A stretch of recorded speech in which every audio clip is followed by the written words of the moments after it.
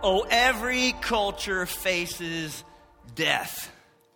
But the ancient world that Jesus was living in faced it far, far sooner than we do today. Life expectancy in the Roman Empire was 21 years of age. A number that was depressed significantly by a massive infant mortality rate, as well as untold numbers of mothers who died in childbirth. On top of that, disease was rampant, violence was epidemic, and human life was just considered cheap. And so into this world burst Jesus, who not only faced death, but conquered it. And not just for himself, but for everyone who would ever put their faith in him as Savior. Turn with me to Luke chapter 7. Luke chapter 7, you follow along as I begin reading in verse 11. Luke chapter 7, verse 11. Soon afterward, he went to a town called Nain, and his disciples and a great crowd went with him. You got to understand, at this point in the ministry of Jesus, huge crowds just keep following him. That's where we are right now. Huge crowd. As he drew near to the gate of the town, behold, a man who had died was being carried out, the only son of his mother. And she was a widow, and a considerable crowd from the town was with her. And when the Lord saw her, he had compassion on her and said, "Do not weep." Then he came up and touched the bier. That was like a thing they carried the dead body on, not a coffin, open wicker basket. The young man was probably stretched out with his arms crossed, lying on his back in an open wicker basket. He touched the bier, and the bearers stood still. And he said, "Young man, I say to you, arise." And the dead man sat up and began to speak. And Jesus gave him to his mother. Fear seized them all, and they glorified God, saying, "A great prophet has arisen among us, and God has visited his people." And this report about him spread through the whole of Judea and all the surrounding country. Oh, in the Gospels, Matthew, Mark, Luke, John, there are only 3 instances of Jesus raising anyone from the dead. This was not his calling card. He didn't just go doing this all the time. 3 instances. And Luke is the only one that gives us this account of what happened in the city of Nain. So what can we learn about Jesus as he turns this funeral scene upside down by stopping death in its tracks? Well, number 1, Jesus sees us and feels deeply for us. Look at verse 13 again. And when the Lord, say it with me, saw her. Say it again. Saw her. Please don't let those 2 little words just fall flat on you. Because we live in a world, do we not? We live in a world where so many people no longer notice people. So many people no longer notice people, as if faces have been grayed out and blurred to the margins of their schedule and to-do list. But as pressed as Jesus was, you read in the Gospels, he was pressed constantly. As pressed as Jesus was by so many who wanted so much from him, he never let that happen. He never let it happen. He never just pulled back. This is what can happen to us.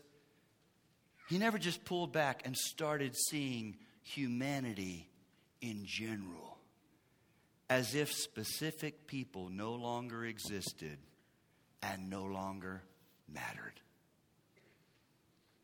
In a world that was clouded over by the same kind of confusion and chaos and pain that we still have swirling around us today, Jesus still saw people, individual people, who had names and histories and struggles and fears. All through the Gospels, this is not exceptional, this is normal. All through the Gospels, you will see Jesus stopping in the midst of a noisy, crowded street because one person has called out to him. One person has touched him. And very often, it's someone who was marginalized, overlooked, and even overrun by the crowd. But not by Jesus. The first thing he does is look at this woman. Not the crowd, not the dead boy. In the midst of, picture this, in the midst of two raucous, noisy crowds. He's got, commentators say it's likely he's got up to 1,000 people. It's hard to move along with 1,000 people and it not be noisy. In this little city of Nain, it is very likely that the entire city has turned out to grieve with her. And in that day, they paid mourners to scream and wail and bang on instruments. In the midst of this raucous, noisy collision of two crowds, his crowd colliding with this crowd coming out of town, he sees this woman, singles out this woman. Oh, but it gets even better because there's more. He not only sees her, look at me, his heart goes out to her in compassion. Look at verse 13 again. And when the Lord saw her, he had compassion on her. The NIV captures it well. It says his heart went out to her. I hope you realize it's not enough. It's a great start, but it's not enough to just see people. Tell you what's harder. Jesus still felt for people. He still felt for people. Something far more costly, right? That can leave you, if you know anything about compassion, anything about caring, anything about getting in the trenches with people, anything about sitting with people who are sorrowing and grieving and shattered, it can leave you depleted and exhausted in ways that are beyond what physical labor takes out of you. Which is why we, as sinners, constantly face the danger of just shifting into a mode where we might still see people, but we no longer allow ourselves to feel anything for them. Your eyes are still open, but your heart has shut down and pulled back. I just can't do it anymore. There's too much hurt, too much sorrow, too much brokenness. I see people, but I don't allow myself to feel anymore. Oh, if you're not careful in this broken world, you can become numb and compassion depleted. Compassion depleted. Just tapped out and overwhelmed by so much that is so wrong in so many places all around us today. And so we just shut down and decide to not feel anything for anyone anymore. Jesus never did that. Jesus never did that. In fact, through the Gospels, we tend to have an approach to life of what's efficient. What's efficient? What's efficient? There's an inefficiency about Jesus all through the Gospels. And inefficiency comes when you actually still care about individual people. All through the Gospels, you will find what looks like an unnecessary, emotional involvement between Jesus and hurting people. It's just unnecessary. Don't do that. Don't go there, Jesus.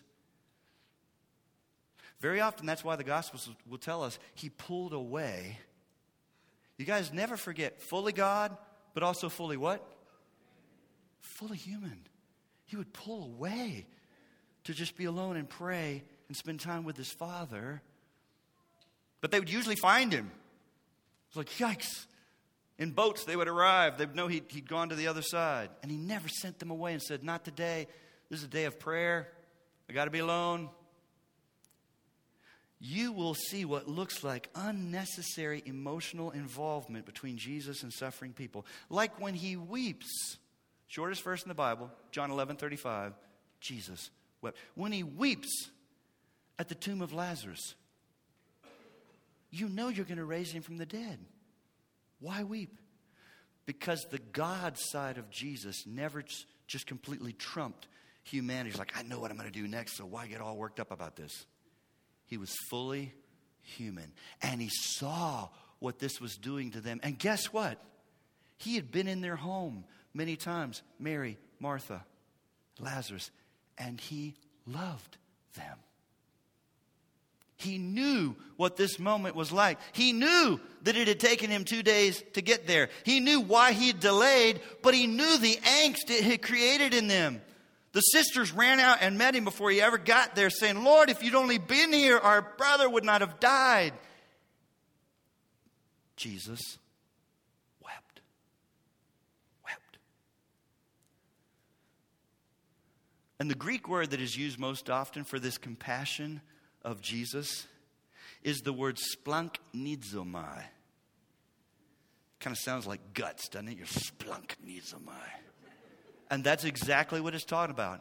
Splanchnizomai. You guys was not like, ooh, that must be rough for you. Sorry. Oh, no.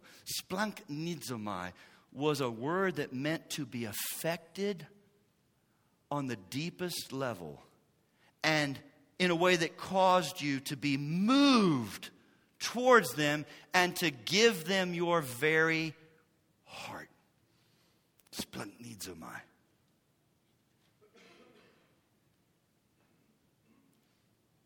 So why does Jesus do this so often? I know we're living in a day right now of Christian rage, outrage. And so there are Christians that I think are wrong that keep pointing to the isolated, very few moments that Jesus creates a whip and drives people out of the temple and says it should be a house of prayer. And they're like, look at that. That's what we're doing. I got a whip in my hand and I'm going to Washington. Please stop. The number one emotion of Jesus all through the Gospels is compassion and gentleness. Compassion and gentleness.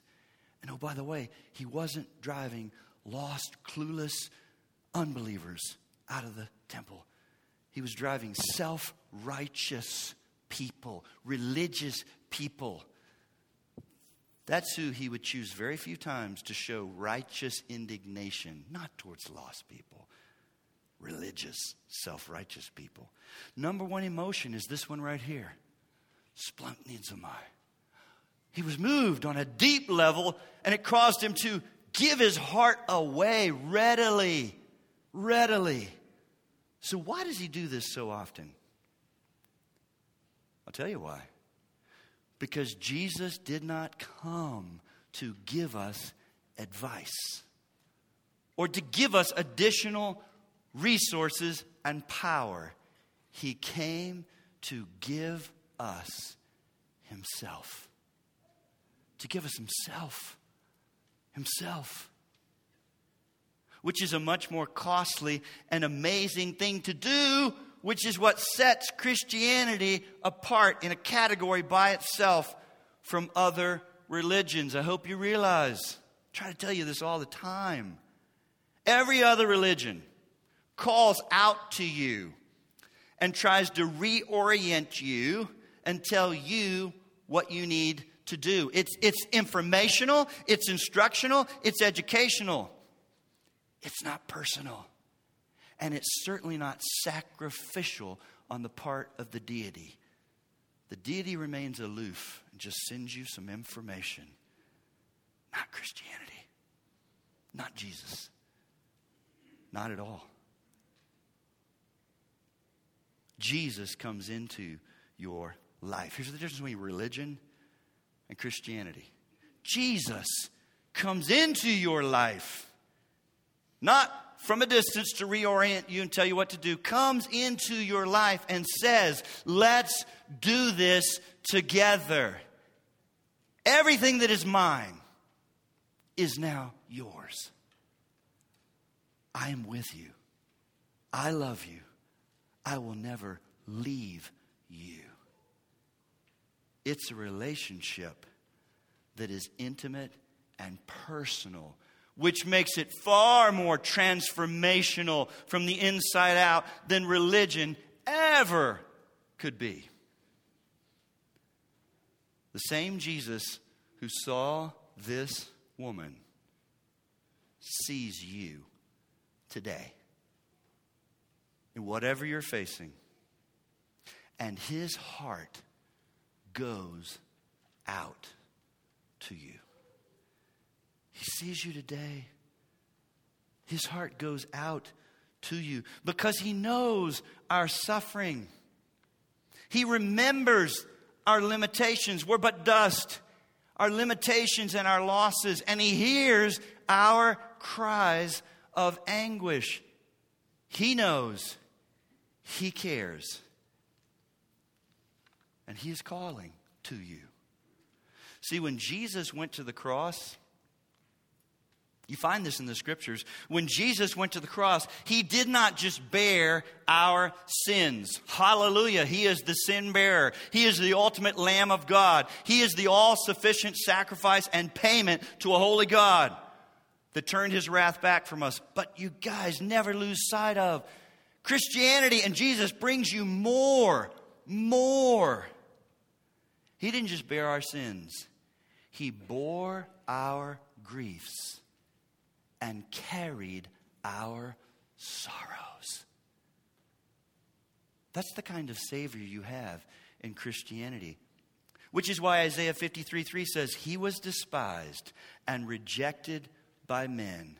A man of, say it, sorrows, and acquainted with what? Grief. He gets it. He gets it.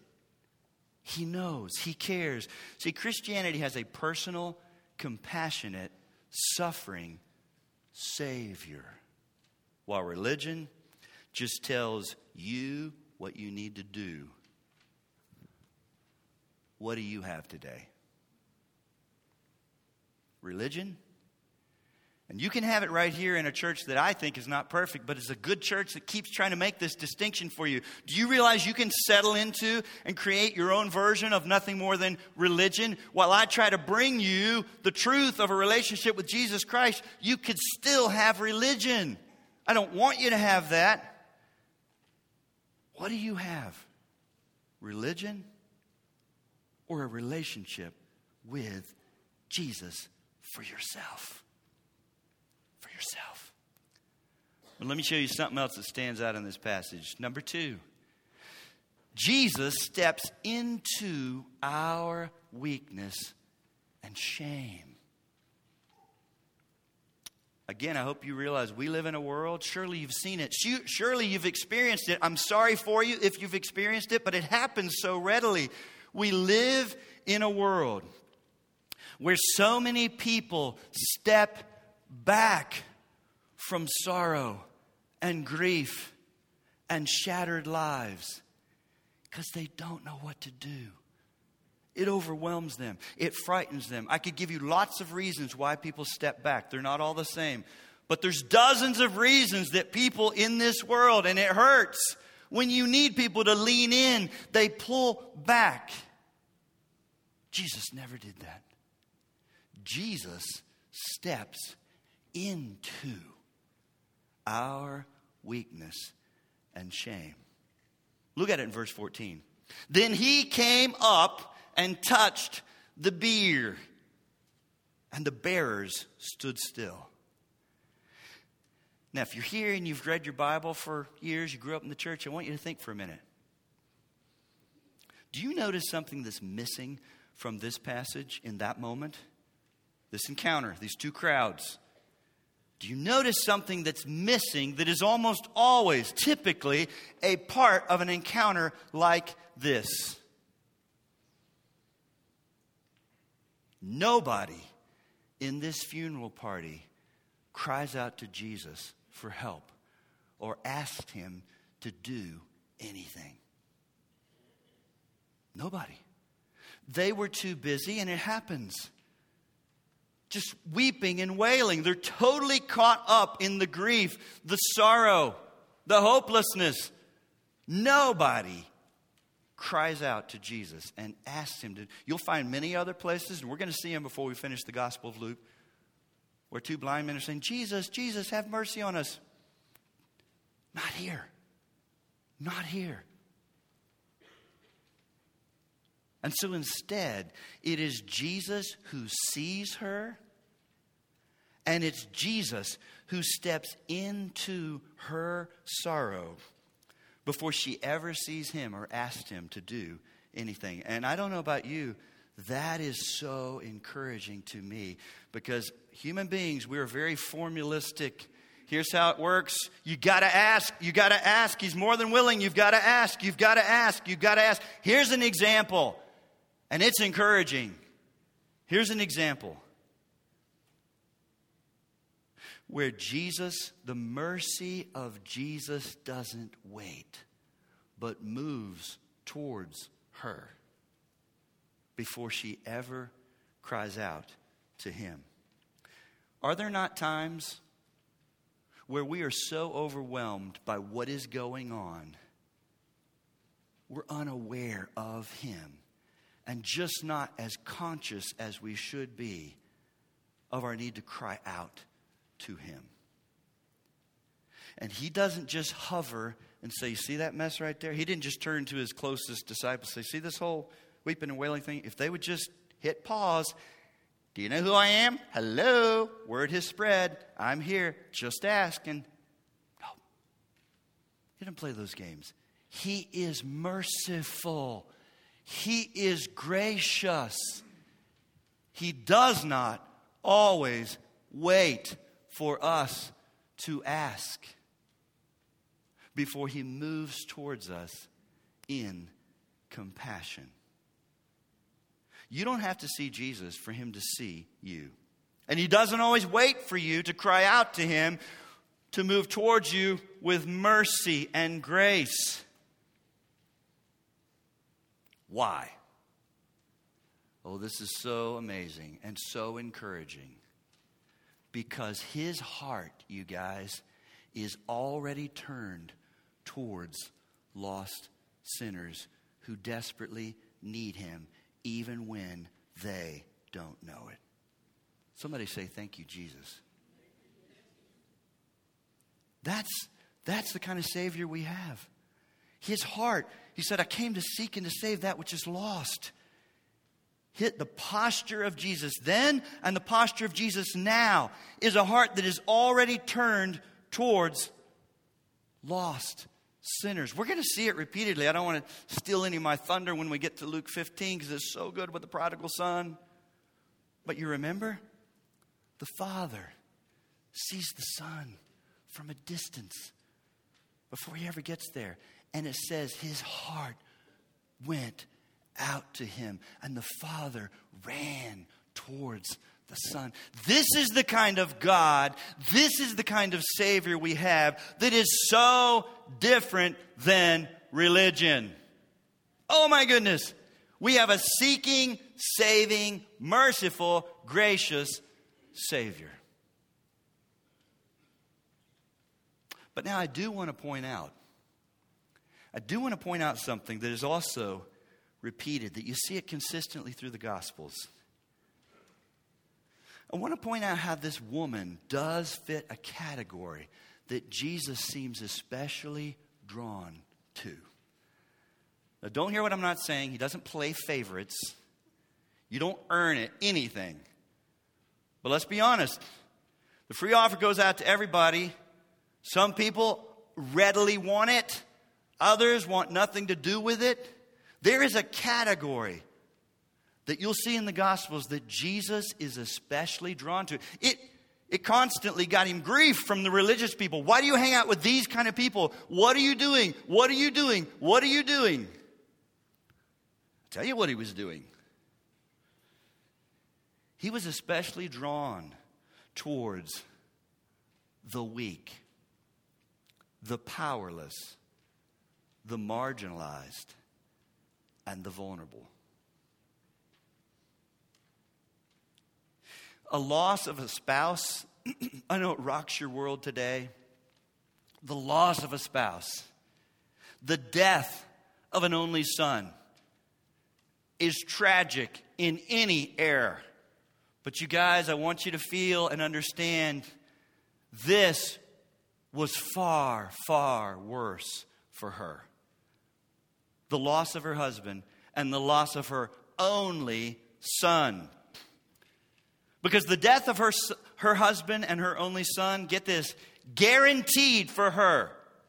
These two losses guaranteed for her a life of poverty. Because when she lost them, she lost everything regarding security for the future. She lost the equivalent of her pension, Social Security, and Medicare. Because there were no financial safety nets like we have in place today. There was nothing for her. You needed a son who would produce livelihood and would take care of you. When she lost them, she lost everything. Oh, but it gets worse. On top of that, I want you to understand her sorrow in this moment, as she thinks about the financial ramifications, and her head and heart is just swirling. She'd already tasted this once in the loss of her husband. And here she is again with an only son. On top of that, it is very likely that her sorrow was compounded by the guilt and shame of a culture in that day that actually believed whenever there was a premature death, whether it's a spouse or a child, it indicates that you are being punished for something heinous in your life. That's what happens to people. So picture this. Oh yeah, the city is spilling out with her, but she knows. The rumor mill has been churning, whispering. They're weeping and wailing, and some of them have been paid to do it. Everyone else knows it's just the appropriate thing to be there. But she knows she's being gossiped about. Word is spreading. Doesn't matter that we didn't see anything heinous. Something was going on in that family. Something was awful. Something was wrong. God doesn't just do things like this. These things don't just happen to people. Financial loss, loss of all security, hope for the future, and shame and guilt. So this woman, as she staggers out of the city gate, could not be feeling more helpless and hopeless and vulnerable. So why is Jesus so drawn to people like her?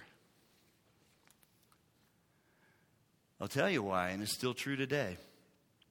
Because people with power and people in power almost always want religion instead of the gospel. In fact, the more powerful you are, and the more secure you are, and the more in control you think you are, the more offensive and insulting the gospel will be to you. So like, I'm not that bad. I'm not desperate. I'm not pathetic. I've got what it takes. I'm doing what the world says do. I'm seeing results.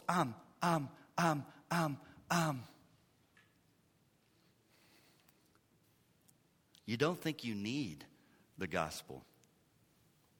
Because religion says pull yourself together. Follow these rules. Practice these moral virtues and you'll get there. You'll get there. You'll get there. But the gospel comes in and says, you'll never get there. and you could never save yourself. You have to humble yourself and look to the one who did for you what you could never do for yourselves. That's offensive. That's offensive to people with power, with security, with money, with accolades. That's why the Apostle Paul says what he does in 1 Corinthians 1. When he says this, he's writing to the Christians in Corinth, right? So as churches sprung up and elders got established and churches began to grow across the Roman Empire, he would follow up with letters.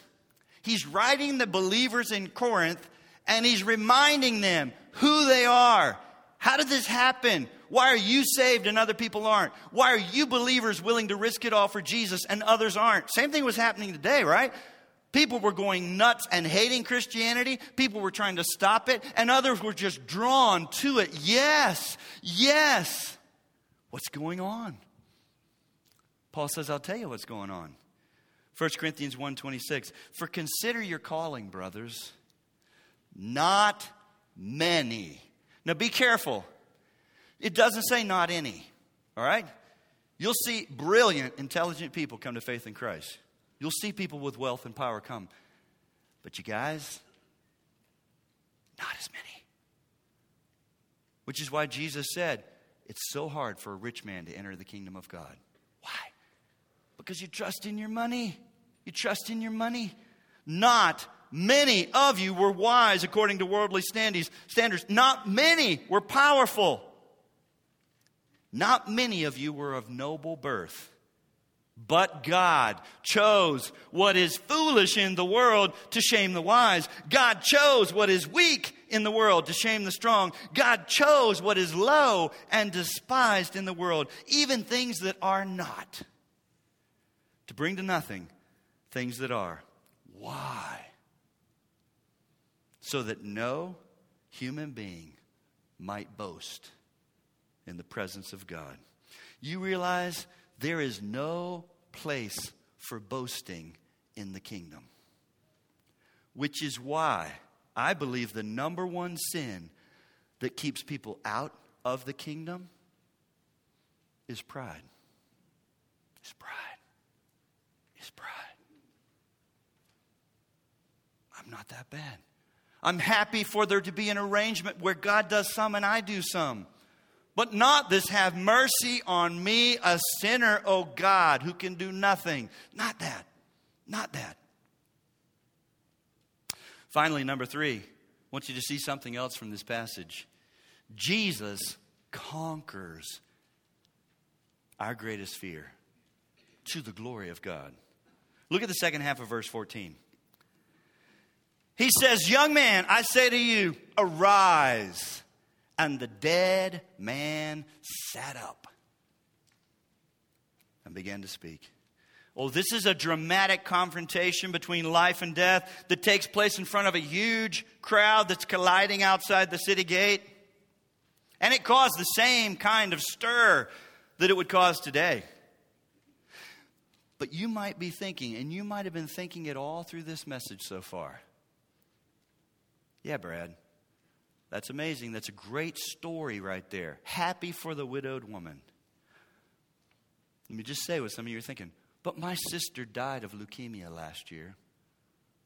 My husband died of cancer. I got a good friend whose son or daughter at a young age, way too young, died of this, that, or the other. Where was Jesus? Why doesn't he do things like that today? Here's what I want you to understand. As wonderful as it might be, we tend to think always in the category of right here, right now, what would make me most comfortable and happy now in this life. And his goal is not to see how miserable you can be in this life. But oh my goodness, there's something else that Jesus came to do. There's something else, which is why you only see 3 resurrections while he was here. His mission was not to raise people from the dead and give them back to their mamas and daddies. You need to understand, as wonderful as it might be to have your loved one raised from the dead and given back to you like he gave this woman her son, they are going to die again. Lazarus died again. This boy died again. And in light of eternity, fairly quickly, fairly soon. And when they die, they're going to face eternity as well as the judgment of God for their sin. See, when he raised this boy from the dead and gave him to his mother, it was a resurrection backwards, back into this time-bound, sin-cursed, suffering-saturated world of sorrow and confusion. Because any current resurrection back into this life simply delays the inevitable and does not solve the ultimate problem of death and judgment that is coming for every one of us. You say, Brad, then what did he come to do, and what is it I really want? Sometimes you got to help people, you know this, and say, let me tell you what you actually want. No, I know what I want. No, you really don't. What you actually want, my friend, is a resurrection forward out of this life and into the next, where everything sad is going to be undone and everything broken is going to be made new and everything unjust is going to be made right. That's what you're longing for. And that's what he came to do, that could be offered to men, women, young, old, black, white, rich, poor. What you're actually longing for is what the Apostle Paul talks about in 1 Corinthians 15. When he says, behold, I tell you a mystery, we shall not all sleep, but we shall all be changed. Changed. In a moment, in the twinkling of an eye, at the last trumpet. For the trumpet will sound, and the dead will be raised imperishable, and we shall be changed. For this perishable body must put on imperishable. This mortal body must put on immortality. When the perishable puts on imperishable, and the mortal puts on immortality, then shall come to pass the saying that is written, death is swallowed up in victory. Oh, death, where's your victory? Oh, death, where is your sting? The sting of death is sin, and the power of sin is the law. But thanks be to God who gives us the victory through our Lord Jesus Christ. Amen. If you want this resurrection forward, out of this world, into one that does not end. Imagine where everything sad is undone. Everything broken is made right. Just this past week at the gym, someone I talk to regularly sauntered over. And I don't know what he said, but it had to do with how bad things are. And I said, and that is why we so desperately need Jesus. And that's why I've got a great job and need to keep doing what I'm doing. But I get it. Here's what he said next. When is Jesus going to do something about all this? Now, here's what's going on almost every time, because I've chatted with him before already. When we say that, what we really mean is, I'm not that wicked, evil person, but they are all over, and I want Jesus to do something about them. I said, oh, my friend, as I continued to work on HIIT cardio. Hard as you can go for 1 minute, regular for 2. So this has to happen in 2 minutes, because in about 30 seconds, I got to go as hard as I can, and I can't talk to you anymore.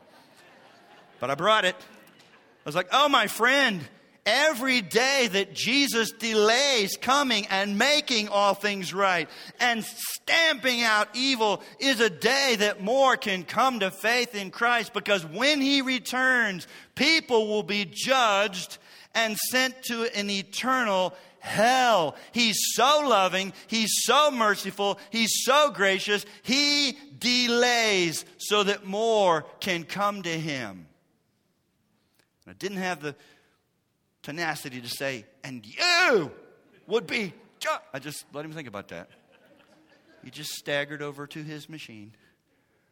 But that's what we're feeling. When is Jesus going to do something? Oh, my friend, it's coming. It's coming. It's coming. And right now, it is his mercy and grace that delays his return so that more can repent and come to faith in him, which then introduces to us why we're here, you guys. We're not here to build houses. We're not here to just cuddle grandkids. We're not here to climb the corporate ladder. We are here to be salt and light and point people to Christ. Speak about Jesus. Share the gospel. Sacrifice and lay down your life for someone. Be gentle like him. Live in a way that they would say, give me a reason for the hope that you have, because I don't see people with hope right now. That is why we're here. That's why we're here. He's left us here to be that. If you're like, I don't know why I'm still here. I don't know why I'm still here. I hate it. I hate it. Read your Bible.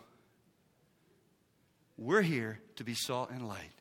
And he hasn't come yet and made every sad thing reversed and made every broken thing whole and made every injustice all over our world right, because he's just that loving and merciful, so that more can come to faith in him.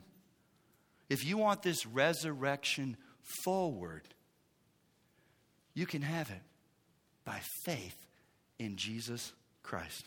So that when you die, you will have a resurrection forward into a living hope. A living hope that has no end. Because listen to me. Oh yeah, life expectancy. I Googled, you know what the life expectancy in America is? 78.8. Whew! From 21 years of age in the Roman Empire. Because we don't have barbarians just coming in and wiping us out. That's helpful. We have, let me just say something very controversial. We have vaccines that help stop epidemic diseases. And we value life more than they did. But listen to me. Death is no less real. You live in America, much more likely you'll have 7 or 8 decades, but you will die. You can try to run from it. You can try to deny it. And you can even refuse to use the word. I hear people like, she passed. She passed what? Gas? Like, what are we talking about? Is she alive but the whole room stinks? She's dead. She died. We don't even want to say the word.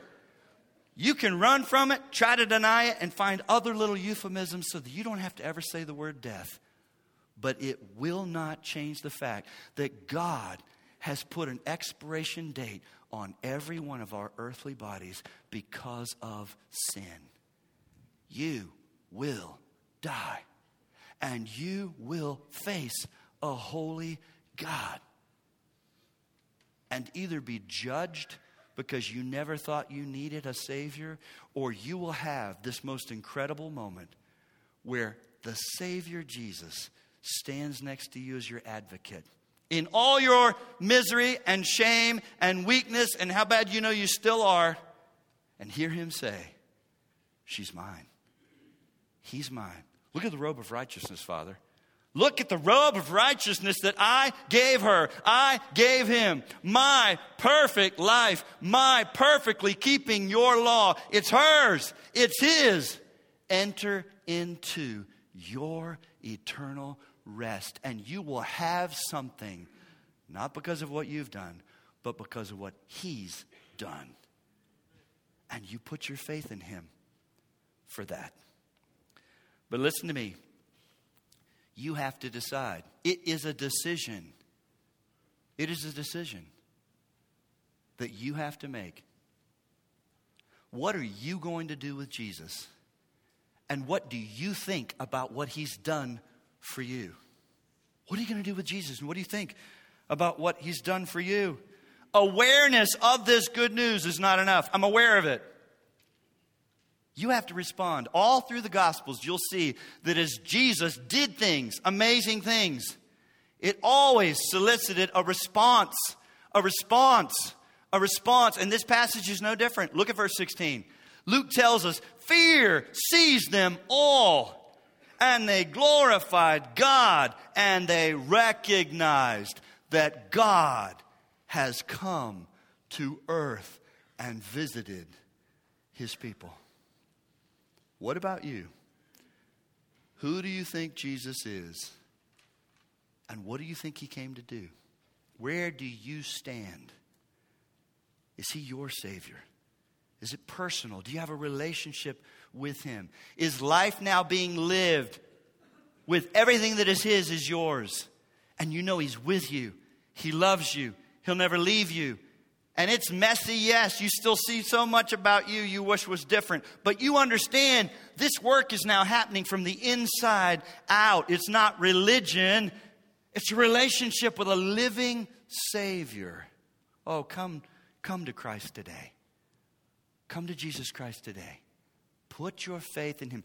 Humble yourself and cry out to him to be your merciful Savior. And oh my goodness, watch what it does in your life. It doesn't just change how you face death, our greatest fear. It changes how you live life now. Oh my goodness, because you'll be living with a living hope. And you'll have a joy that's fixed in something outside of this world. So administrations come and go, decisions come and go, laws are passed and come and go and changed. Your health is good, your health is bad, your kids are doing great, your kids are not doing. All that still happens to you. But something's different because you live with a living hope and a joy that is fixed in something outside of this world that cannot be taken or shaken. Do you have that? Do you have that? Oh God, thank you for your word.